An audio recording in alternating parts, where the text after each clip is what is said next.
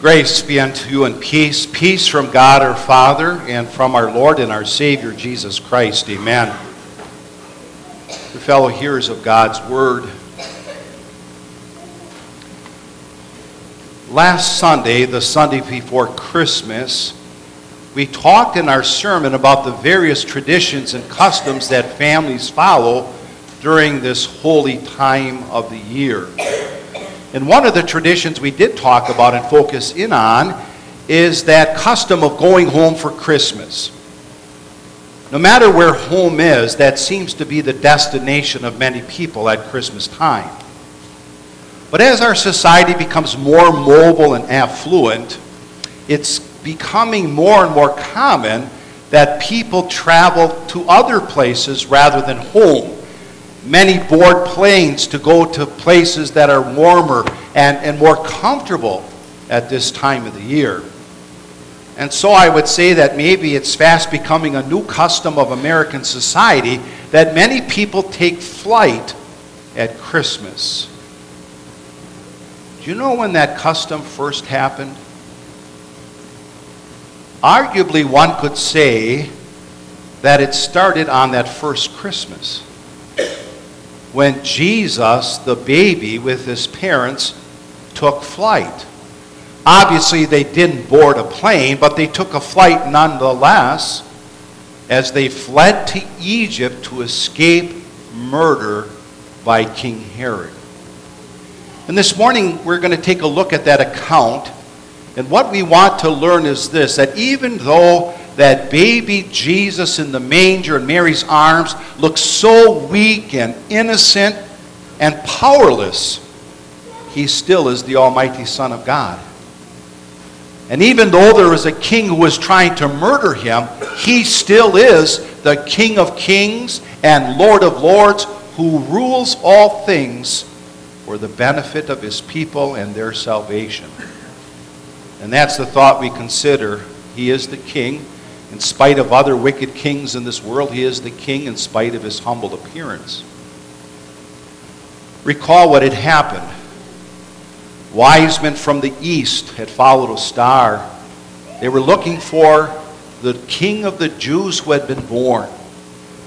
And they came to Jerusalem, and that troubled Herod because Herod looked upon anyone as a threat to his throne, especially if someone was called the king of the Jews. And so when he learned from the teachers of the law that the Christ child had been born in Bethlehem, he sent the wise men there to go and find this Christ child and then to come back and report to him so that he could also go and worship. But we know that was not his intent. His intent was to kill the baby Jesus. And so when he learned that the wise men had not returned but escaped by another route, he sent his soldiers to Bethlehem. And as I mentioned in the introduction to the service, he put to death every baby boy in Bethlehem, 2 years old and younger.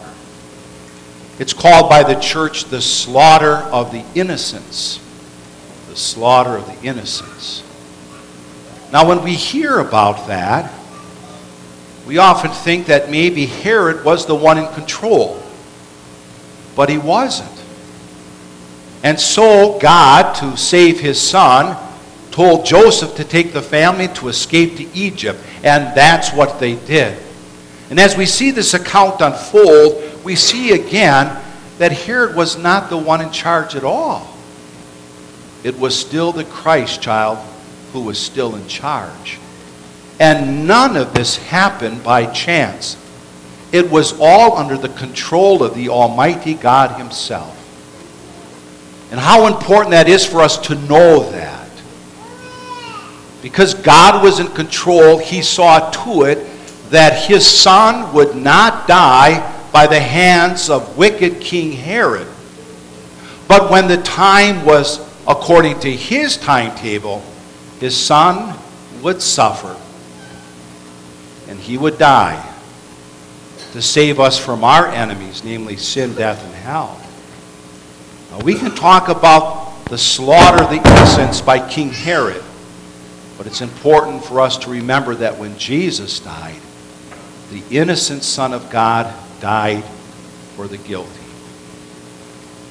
Now, as we think about that, down through the centuries, there have been other rulers of this earth who saw the Christ child as a threat to their power, to their position, to their possessions, to their comfort, maybe even to their own beliefs. And because these wicked rulers could not get at the Christ, they often went after his followers. And so we know that down through the centuries, many of God's people were called upon to suffer for the sake of the Christ child. And sometimes they were even called upon to die. And dear friends, you and I, to this point, have been spared many of that suffering. But that day may come. You may have already suffered in ways for the sake of Christ, but God has not yet called upon any one of us here to lay down our life. But that day may come. But regardless of how we suffer or when we suffer for the sake of Christ, let us not be deceived and let us not despair. Let us not be deceived into thinking that somehow Jesus lost control. He's always in control. And let us not despair, because we know that he will never give his followers more than what they can bear.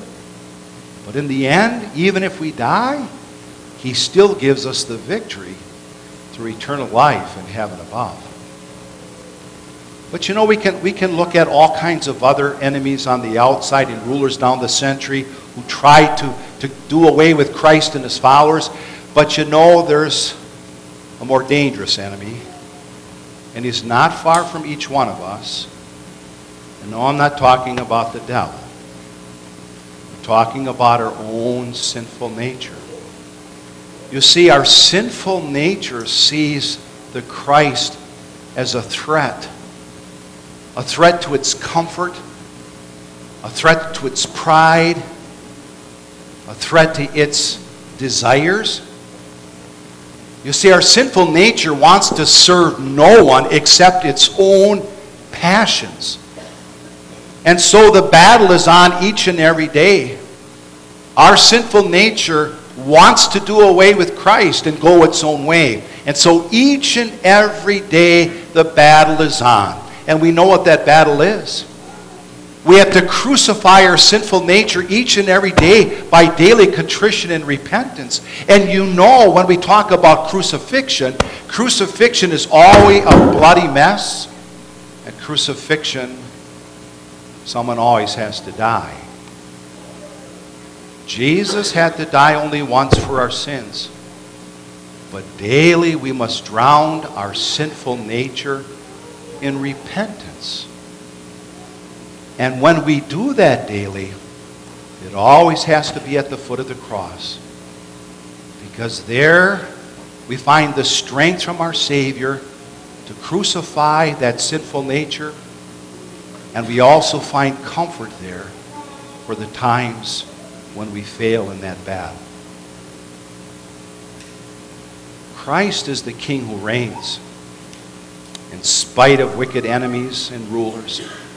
But he also reigns in spite of his humble appearance.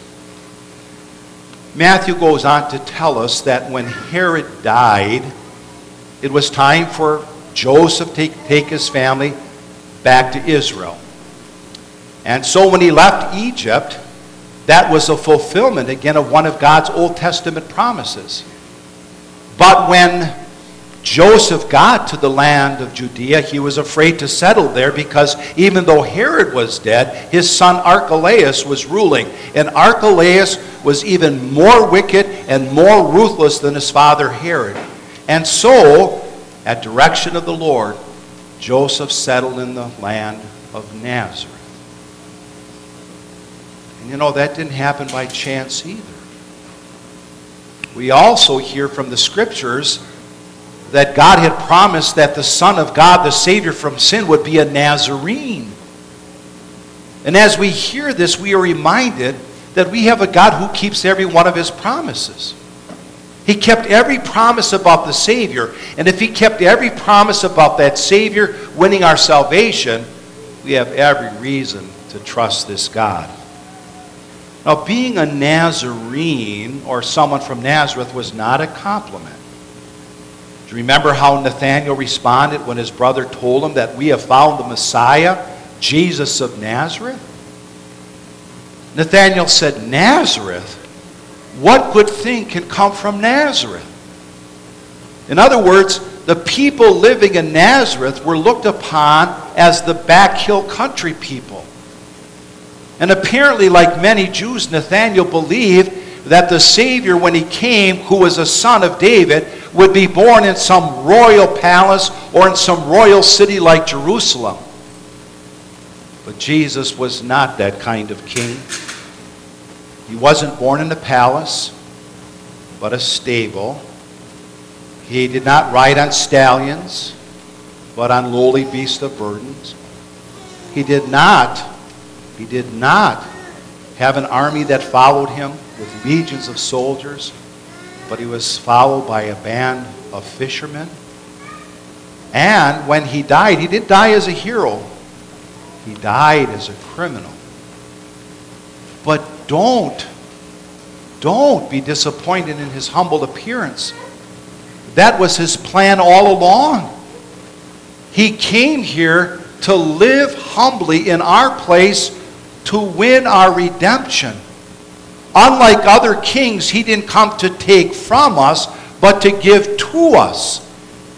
And the Apostle Paul put it this way: you know the grace of our Lord Jesus Christ, that though he was rich, yet for your sakes he became poor, so that you through his poverty might become rich. So Jesus is the King who reigns, the King of salvation. And we believe this in spite of his humble appearance.